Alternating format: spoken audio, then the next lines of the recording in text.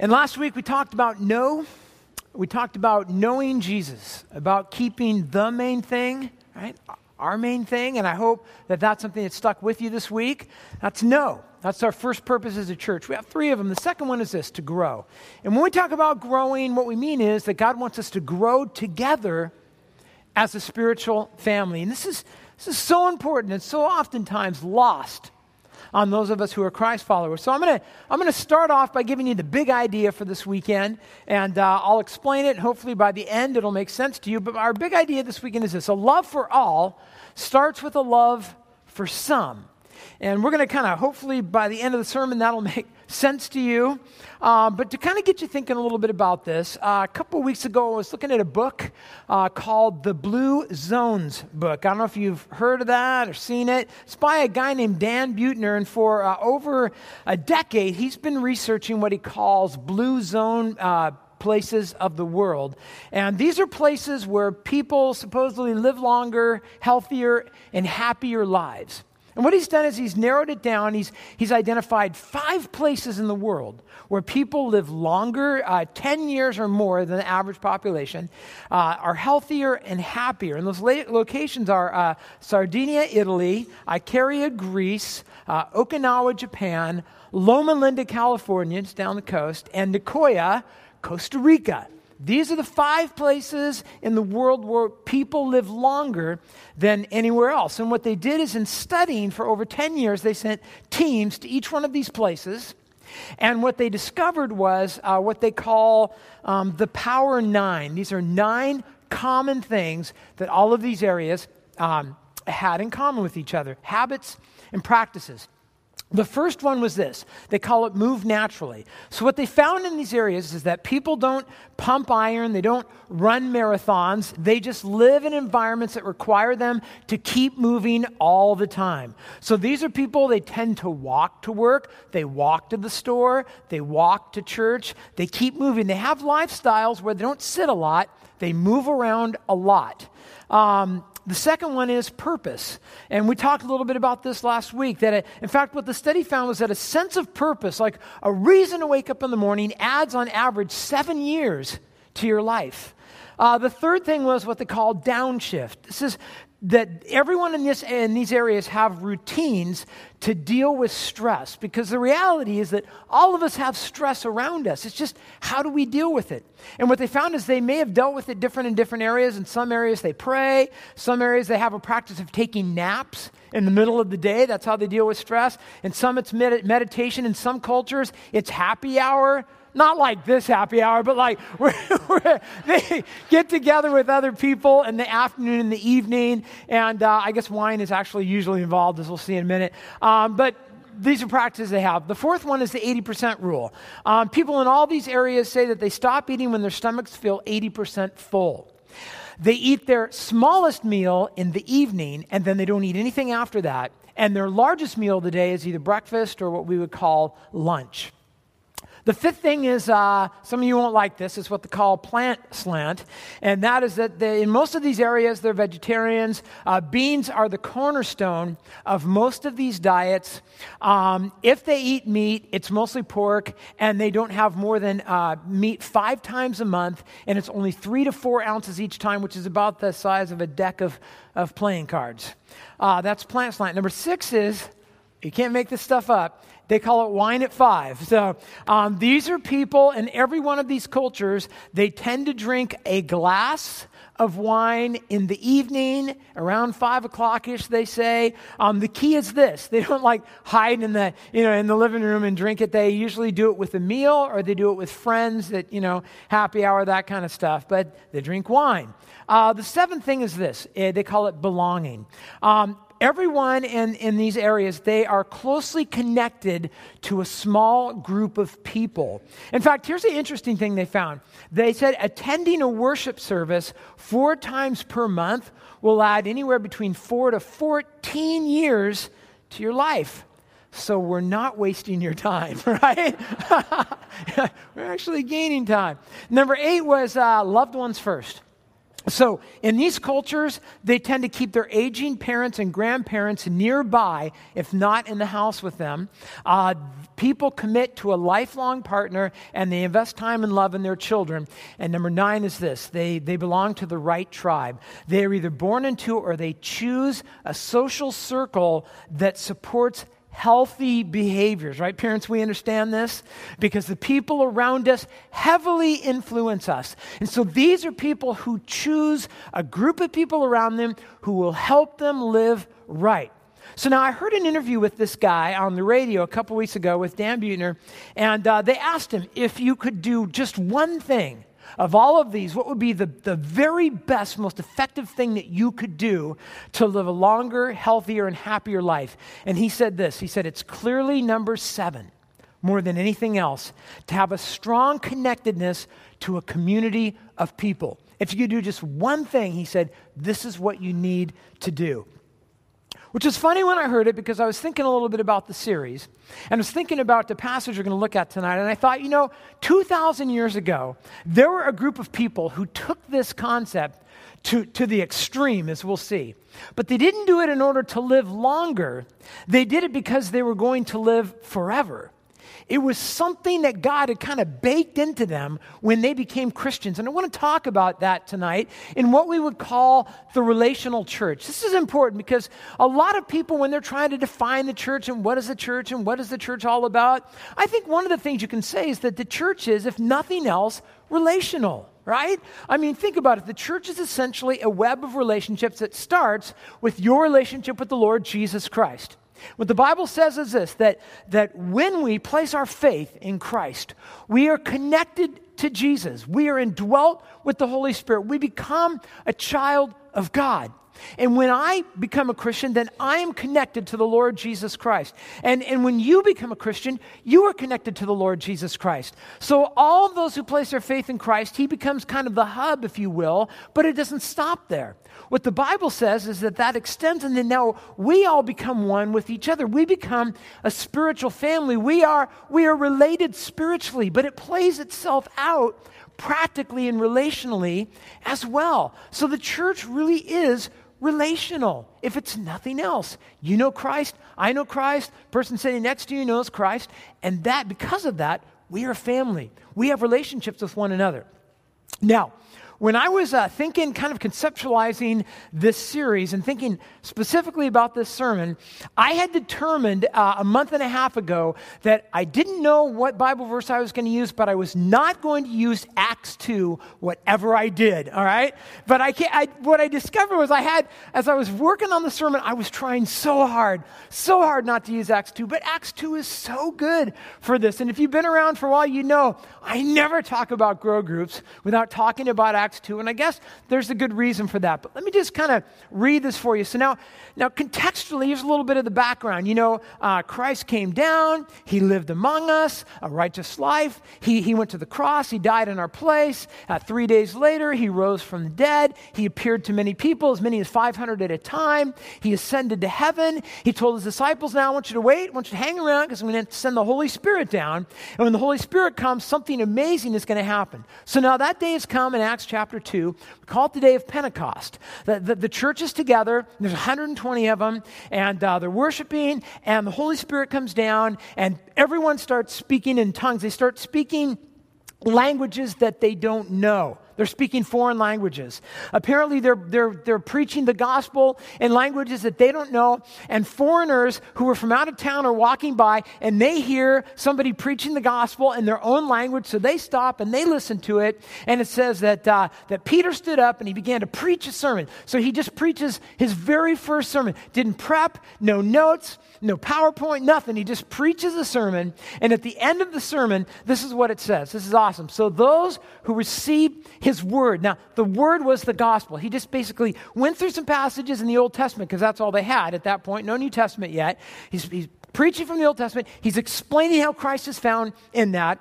And it says he's preaching the word. And so those who received his word, that is the word of God, were baptized. So these are people who believed, and instantly they're baptized immediately, right? They're going to identify themselves with Christ. And they were added that day. That is now not to church membership, because they don't have a Discovery 101 class or any of that stuff yet, okay? They don't have any organization. They're just added by God into the family of God. And there were added that day about 3,000 souls.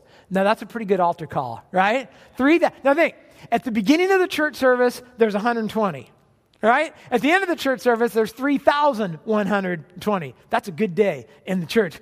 And now notice, and they devoted, they disciplined, they practiced. You know, a lot of times in the church, people say, well, I'd share my faith, I'd be in a grow group, I'd serve. I don't really feel like it. They never had discussions like that. They just devoted themselves. They devoted themselves to a couple things. The apostles' teaching. So that was the 12 big guys, right? There were just 12 of them. And they'd get up and they'd preach. And these people were devoted to teaching. They sought it out. And to the fellowship. So the fellowship, there isn't fellowship like hanging out and, having brisket or something. The fellowship is referring to the people. So they were dedicated to one another. And to the breaking of bread. So some think that means communion, which I think it probably did. And some think it means having meals together, which I also think it did. I think it was both of those. And to the prayers. So they would get together every day. This is probably the prayers, the 3 prayers a day that the Jews would pray. So they were getting together as well and praying. And awe came upon every soul. So I love this. Awe came on every soul, and many wonders and signs were being done through the apostles. When I read that, I was thinking, my wife and I, we like to watch Home and Garden television every now and then. And so there's this show on now where it's kind of House Hunters off the grid, like where people move to Alaska away from everybody and away from everything. And I think sometimes that sounds kind of cool. It sounds kind of fun. But, when I was reading this, I was thinking sometimes as Christians we do that. We just kind of I want to go do my own thing, and I don't want to be tied down to a church, and I don't have to go all the time and be with a group of people and meet. I just want to kind of go live in the wilderness, spiritually speaking, and do my own thing. And what I find is that when we do that, when spiritually we do not devote ourselves to other Christians and get out of our comfort zone, we don't tend to experience this. We don't experience this kind of stuff where many wonders and signs were being done through the apostles. You know why? Because God doesn't show up when we're just all alone doing our own thing. He shows up when we're together. He shows up when we're a family. He shows up when we're serving and loving one another like Jesus did. Sometimes people tell me, I don't experience God. I'm not really seeing God working. I'm like, well, who are you spending time with? And all who believed were together. They were together, and they had all things in common. So we'll talk about that in a minute. It says, and they were selling their possessions, and they were selling their belongings, and they were distributing the proceeds to anyone who had need. And day by day, attending the temple together, because they don't have a church building yet, so they're kind of running over the temple, right? We'll just go there and take that place over. At the temple together and breaking bread in their homes. And they received their food with glad and generous hearts, right? They loved eating together and praising God and having favor with all the people. So notice 2 locations where the church met regularly, like day by day. They met at the temple, really, it would be in the temple courts outside the temple, large area all around the temple, and they would get there, and from what we understand, an apostle would show up, and people would come, and maybe they'd be in a little corner, it'd be outside. Well, it'd be a pretty good-sized corner because the church is over 3,000 people now. And the apostle would teach for a while, we're told for hours, and then they would pray together for a while, and they would sing and worship together. And what they did at the temple was kind of like what we do here. A whole lot of people get together, and the focus is really on worshiping God, praising God, and learning about God. That's the purpose there. That's what we do. But they didn't stop there. They didn't just like, okay, now I did my thing, did my 90 minutes, and now I can go home, do what I want for the rest of the week. It says they also met in their homes. And in their homes, we know from other kind of sketches in the New Testament that what they did was they would fellowship. They would just kind of hang out together. We know that they would pray together in their homes, that they would take meals together. That was in that culture. You didn't have people over to your house and not feed them. You would always feed them. What a great culture, right? And they would often take communion together. They would discuss the gospel. They would talk about, things Jesus said and things Jesus did. And they would just like be on the edge of their seats and talking. And maybe an apostle would show up and go, yeah, I remember when Jesus did this or walked on the water or whatever. And they would just talk about it and what it meant for them. And they would edify each other. That word edify, it's a good word. It's a word that they would use in building. When they would like build a house, they would build an edifice. They would build it up. And that's what they would do with each other. They'd walk in and go, I'm going to build you up today. When you leave, you're going to be better, you're going to be stronger as a Christian than you were before you came here today. Now, why would they take it into the homes? Why is it such a big deal? Well, because, we've experienced that in our big meeting, right, in here. This is too big of a room and too short of a meeting to really develop deep, meaningful relationships with each other. It's not even our goal. And sometimes people say, well, the service should be shorter and we should have more time for fellowship with God. But that's not what we're here for tonight. That's not the purpose of tonight. Tonight is about worshiping God, singing to God, praying to God, learning from God's word. But this is too big, right? But when we're sitting at a table with maybe 10 other people, and maybe we're sharing a meal together. That's what my group does because we find it's a great place. People just open up. We can get very real. We talk about our week. We talk about the good things that happen, the challenges. And in my grow group, because we've been together for a couple of years now, it used to be as a grow group when we sat down, it took a little while for people to warm up. Now people just sit down, start eating their salad, and just jump right in. Here's what happened in my week. Here's what happened with my job. But in this church, see, they didn't do it once a week. It was daily. And in fact, it describes it as a discipline. And I think that's important. Because for some of us, getting together with people on a regular basis, it's easy to do, right? Some of you just love, you would have people over every night, or you would go to someone's house every night and do that because you love it. But for some people, it's a discipline, right? Because maybe we're not totally comfortable doing that.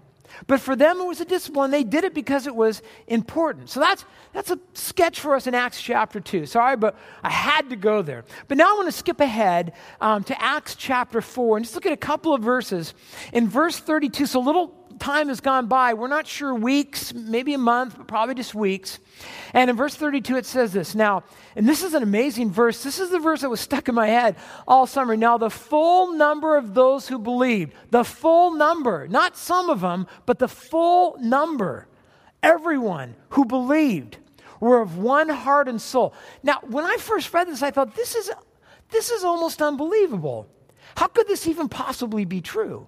The full number? The full number of those who believe? Not like, 20% or 50% or 80%, but the full number. Now, let me just tell you why this is a huge deal. Back in Acts chapter 1, verse 15, on the day of Pentecost, at the beginning of the day, before the Holy Spirit came down, before Peter preached, we're told there's 120 people that were there. Now, we know that Christ had preached to a lot more than that, but we're only told there's 120 people in the church at this time in Acts chapter 1:15. So they're there, and Peter preaches, he has an altar call, and in verse 41, it says 3,000 people responded and got baptized. So now at the end of that day, there's 3,120 just roughly, okay? So there's 3,120. So the church is getting pretty big. Now in Acts chapter 4, verse 4, it tells us that the number of male believers, just men, because it was common for them to count that way, was 5,000. All right, so here's the deal. We know they're women, we know there were children, and commentators say at this point the church is probably 20 to 30,000 people. Now just think about that for a minute. 20 to 30,000 people. Now there's only one church at this point in time, and they don't have a building yet. Okay, they haven't had a building program, no mortgage for them yet. They got no organizational structure on a whiteboard anywhere.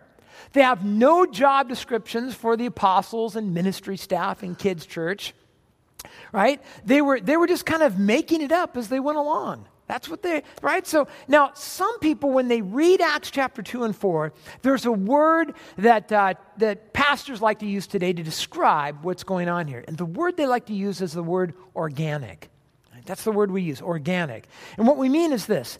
The church didn't start with an organizational meeting right? And they got like a Kickstarter project going, and then they built a building and got a website and got a Twitter account. No, it just says that just started. It was just natural, or really, it was supernatural, right? It was supernatural. Now it says this: those who believed were of one heart and soul. Just let that sink in for a minute. 20,000, 30,000 people. How could that even be possible? Right? Now, when I read it, I think, in my mind, I'm like, well, it sounds like everyone knew everyone and everyone cared for everyone, which of course we know is not possible. How could somebody know and care for 20,000 other people? They didn't have a pictorial directory yet, right? They got no website. They don't have a Facebook page or a Twitter account. It's just, I think spiritually, this is something that God has done in them. And as each one of them placed their faith in Christ and they were connected to Christ, he then began to connect them to one another. And so this is a supernatural work. And I think we don't have time tonight, but there's passages in the New Testament I could take you to show you that unity in the church is something that God does through the Holy Spirit of God. And we're just supposed to not get in the way and not mess it up. So as a church leader, here's one of the things I know. I don't need to create unity at Gateway. I just need to make sure we don't mess it up, which we're really good at, all right? But we don't mess it up because it's the work of God. But once God creates unity in his church, there is a role for us to play, all right? And that's kind of the practical side of this. So just practically for a minute, how could a church of 20, 30,000 people be one as it's talking about here? And this is where we kind of dive into our big idea. And that is this: that a love for all, as we said at the beginning, a love for all starts with a love for some. See, here's how it happened in the first church. The way that they became one heart and soul was it happened one person coming to Christ at a time. It happened one house meeting at a time. It happened one meal at a time. It happened, a group of 10 people at a time, and they would go to their homes, and this, they'd have a meal at this house, and they'd have a meeting at this house, and one over here and one over here. And as each one of these groups, say 10 or 20 people, began to know each other and love each other and serve each other and sacrifice for each other, and then group was doing it, and sometimes the groups would bump into each other at church, and one group would have a need that was bigger than just them, so they would kind of jump in, just like I see this happening at Gateway often. And what happens is each group, 10 at a time or 20 at a time, become one heart and one soul. It begins to spread. It begins to unite the entire church together. Now, at Gateway, we actually have a strategy for this, and the strategy is called grow groups. So we have grow groups in our church because we don't expect what happens here tonight and what happens here at 9:15 in the morning and what happens at 11 o'clock in the morning, right? We don't expect all of you to know everyone in the church and, get to know everyone's pets and feed each other and all that. What we're looking for is for it to happen 10 people, 15 people at a time. So what we do is we encourage you, if you're part of Gateway, to get in a grow group. Grow groups meet in homes, and a lot of groups do different things. And my group, we eat, we get together, we always have a meal together at first. We meet at our house. We do it because I find that having a meal just feels like the most natural way. Everyone's coming, it's Thursday night, they're coming from work, they're coming from school. It just feels like the most natural way for everyone to sit down and take a breath. And people begin to talk about their lives and talk about what's going on. We have such great, in fact, I'd have to say that really the best thing that happens in our group is what happens around the dinner table, not what happens in the living room afterwards, as great as that is. But we get together and sometimes we talk about the sermon. Sometimes we we have people share prayer requests. We have enough people in our group where if we have everybody share a prayer request, that's pretty much, that and a meal is all we have time for. But what we're looking to do as a group is to grow together, to love one another, to serve one another, to care for one another, so that if in our group, family has a baby, which has happened several times, and we're there to help them out. If someone's sick, we're there to help them out. If someone's moving, which is about to happen in our group, then we're going to jump in and help them move. And that's what we do. We take care of each other. Now, of course, see, the challenge is, in a church this large, actively loving everyone in our church just isn't humanly possible. I mean, with 3 services and hundreds and hundreds and hundreds of people, there are people that go to this church that you don't even know. You bump up against them at Starbucks or in the community or at school, and you don't even know they go to church at Gateway because they go to a different service. Obviously not the best service, but they go to a different service, right? But if every one of us in here, if every one of us are involved in a small group of people and we're practicing this stuff, then this kind of care and love and unity for us as a church becomes a reality. In fact, in verse 32, the second part, this is what it says, and I love this. And no one said that any of the things that belonged to him was his own, but they had everything in common. So I love that it says they had everything in common. So when someone was in need, right, then they would take care of the need. And if somebody needed a meal, then their group that was around them would give them a meal. And if someone, needed some gas for their car or needed a place to stay or they were going to move or just had a baby, then the group was there to help them. Now, in fact, what we find out as we look through Acts chapter 2, 3, and 4 is that sometimes people would give out of their surplus. So they might sell. We have examples of people that had maybe extra property. They had a vacation home, it was extra. And so they would sell it, and then they would use the money to help other people who had needs.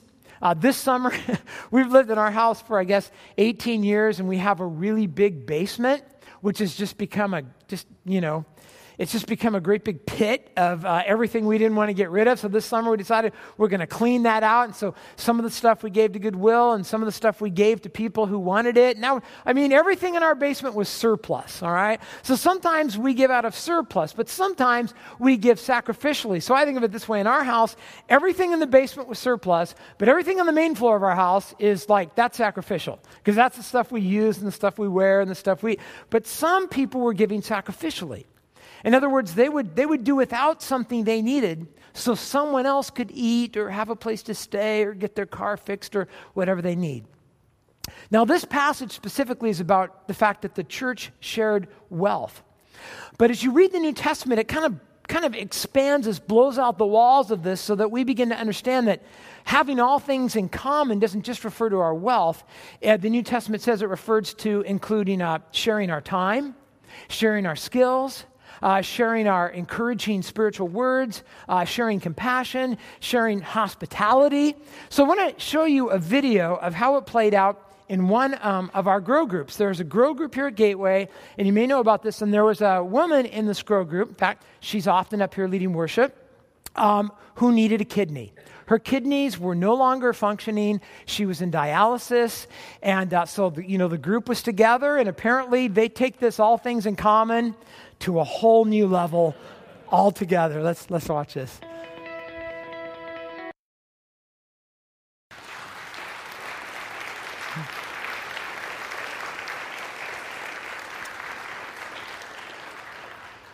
We have another video we'll show you in the future, which is kind of Danielle's side of the story. But back on the 1st of the month, Serena went into surgery, and they took one of her kidneys. And then Danielle went in, and they gave her that kidney, which, as it turns out, is a super, super kidney because it's working really well. Danielle's doing awesome. Serena actually came to church last weekend, and she's here with us this evening.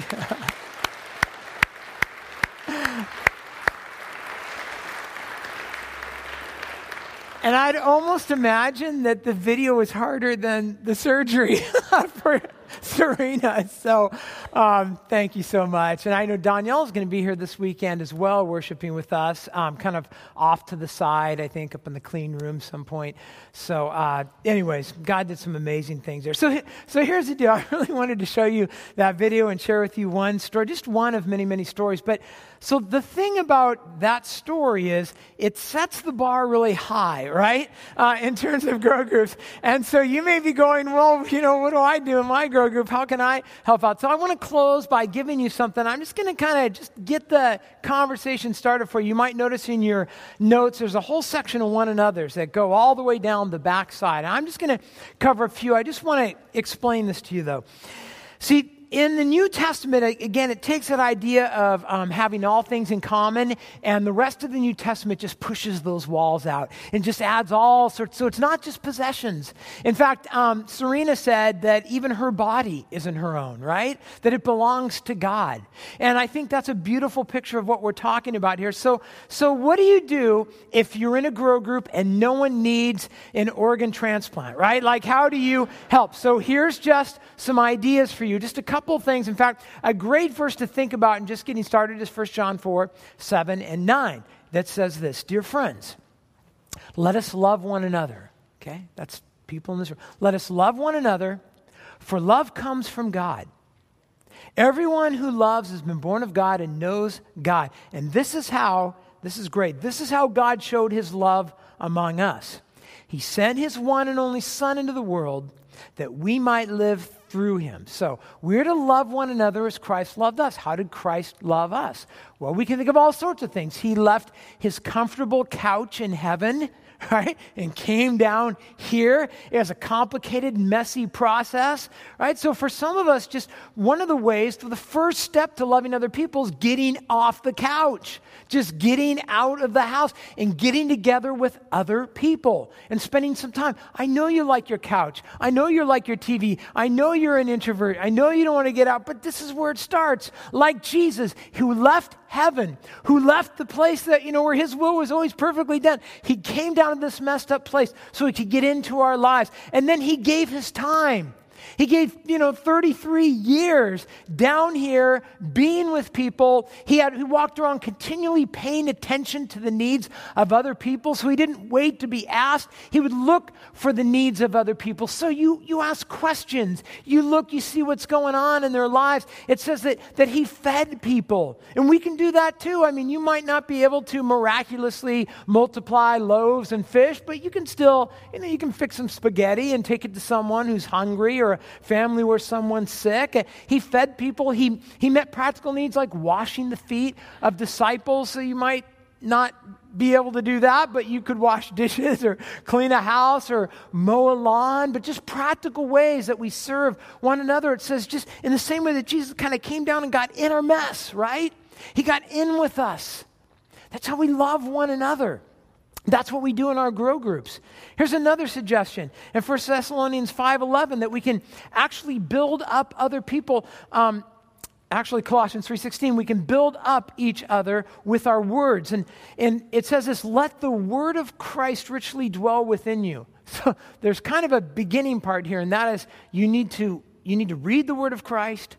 You need to study the word of Christ. You need to listen to it. But as you get God's word into you, within you, it says, notice what do you do with it? With all wisdom, teaching and admonishing, notice one another. That's why these are called the one another's, because they all have the phrase one another with them. And then use your words to encourage, to build up one another. And he gives us some examples with psalms. Those were from the Old Testament. So with scripture, and with hymns. Hymns from spiritual songs were devices they used in New Testament times to learn creeds. And so they would learn these in theology and doctrine. And said, so, use these in order to encourage other people and sing with thankfulness in your heart to God. Folks, don't underestimate the power of your words. Don't underestimate how having a spiritual conversation, and so many times people tell me, well, I'm not very spiritual, and I mean, when it comes to the things that come out of my mouth, and I'm not a good teacher and a speaker and whatever. You understand it? What this says is when you just spend some time with someone, like when you're in a grow group, if you just share what God has taught you, just share spiritual thoughts. Never underestimate the power of your words or God's words through you to shape the lives of people around you. Here's another thing it says that we have the ability to build up other people spiritually. In 1 Thessalonians 5, therefore, encourage one another. There's that phrase again. Encourage one another and build up one another, just as you're also doing. So again, that word build up means edifice or to build a building or a structure. So the idea is this, imagine, for instance, that you had people in your life, and I hope you do, but people in your life who are always doing this with you. They're always looking for ways to encourage you spiritually. When they see you, they already have something they've prayed about, something they've thought about. They're writing you notes to encourage you spiritually. They talk to you about spiritual things. They pray for you on a regular basis. If you've ever had someone in your life who does that for you, you know what I'm talking about. It's powerful. It can shape you. It can change you. It can change the way you think about yourself and the way you think about God. But God says that you have the ability to be that person to the person you're married to the kids in your house, to your parents, and to the people that you have in your grow group. You have the ability to build up people. Let me tell you something. You are surrounded by people who need to be built up. You are surrounded by people who all day long are being told they're nothing. They're no one. They don't measure up to the world. Who's going to tell them that God loves them, that God cares about them, that God accepts them when they're in Christ? Someone's got to tell them. Here's the good news. It could be you. And here's the astonishing thing. I'll tell you, if you decide that it's you, this is the part that always surprises me. You do this to people and you think they're hearing it from a lot of people, but almost every time at some point they'll come to me and say, you're like the only person who does that. Most of us don't have very many people who are speaking spiritually encouraging words to us. We could do that. Another way is to stimulate one another to live spiritually, to love and good deeds. In Hebrews, it tells us this. Let us consider. So this is great. Consider how to stimulate one another to love and good deeds. Here's another way to do it. That word consider, I like to think of as the word provoke. So let's provoke one another. So here's a way of thinking. What do you tend to provoke in people? No, I mean, seriously. What do you provoke? Some of you are looking at your husband or wife right now. Okay. What do you tend to provoke in people? What it's saying is, let us consider how. Like let us sit down with a piece of paper and let us think about what we know about that person and let us consider. Let us brainstorm. Let us pray about how we can provoke. When's the last time you provoked someone to love? What a great thing that you're poking them. You're provoking them. Like when they're with you, they can't help it. They're like, I don't know. You bug me. I have to go love people. This is what I have to do. I have to go do good deeds. Do you know that and so when we're in our grow groups, again, these are the one another's that we do. When we're together in our grow groups, so this is one of the things that I always do. So our grow group meets on Thursday. Thursday's my day off. Thursday's usually a day I'm working in the yard and working around the house. It's a great day for prayer for me. I pray for everyone in my grow group every Thursday that we get together, and I pray for the same thing every single time. God, show me how to provoke them tonight. I just want to provoke them. I just want to say something that encourages them spiritually.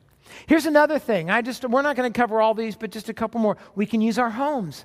So some of you have a home, some of you have an apartment, some of you have a cardboard box, but you've got something. And 1 Peter says, be hospitable to one another without complaint, all right? So there's a little caveat there. So don't just be like, did you see he ate everything tonight? Or, she wore her shoes on the carpeting or whatever, right? It says, be hospitable. That means open up your home and have other people. And again, that's one of the things we do in grow groups. We open our homes. We invite people into our homes without complaint. You can use your home to serve other people. In Ephesians 4:32, it says we can be kind to one another, right? Tender-hearted. All right, does that describe your relationship with other people? Tender-hearted, forgiving each other, just as God in Christ has also forgiven you. It says, be as gracious and forgiving to others as Jesus is with you. See, sometimes people will tell me, I don't want to be in a grow group, because I've been in a grow group and people broke their promises and people said things and they did things and they hurt me and they let me down. And I'm like, well, of course they did. If you were in a grow group with people, yes, they did all those things, all right? They sinned against you, they hurt you, they said things, right? Because they're people. Clue, this is what people do, all right? Even the best of people, none of us are perfect. Now, here's what he's saying here. He says, other people are going to let you down. They're going to break their promises. They're going to blow it just like you. And if you cannot be as gracious to other people as Christ has been to you, then you're going to lose every relationship you have, because everyone is going to let you down at some point. I'm not trying to discourage you at all right? I'm just saying this is the way it is. So again, sometimes people say, well, I was in a group and she said this, he did this. What a great place to practice this very thing. To be kind to one another, tender-hearted, forgiving. Here, I'm just going to mention one last one. To treat one another with respect. In Philippians 2:3, do nothing from selfishness or empty conceit. See, a grow group is a great place to practice this, right? Do nothing from selfishness. Do nothing from empty conceit, but with humility of mind. Regard one another. Regard the other people in your group as more important than yourself. So in other words, you're generous with them.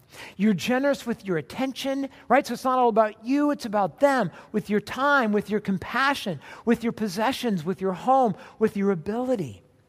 And I was thinking today, imagine if everyone at Gateway was in a group, and if every one of our groups were doing these one another. I'm just thinking about that today. If everyone was in a group, so everyone was being loved, and everyone was being cared for, and everyone was in an authentic place, a safe place where they could share their deepest, darkest secrets and their greatest joys, and they would be loved and they would be cared for. Imagine if everyone was doing these things, and everyone in Gateway was, what would that do to our church? What would it do? Now, I'll tell you one of the things that it would do to our church, because we're already seeing it. And anyone on staff can tell you this. It's been so fun to watch over the last year in particular how increasingly long it takes you guys to leave church on Saturday night. Am I right? I mean, it just goes on and on. And so we have assignments now. Pastor Bill has to text out who's in charge of closing the building, because it's like we bring our sleeping bags and you guys bring your sandwiches and you hang out. And you know what? We see that as an awesome thing, though.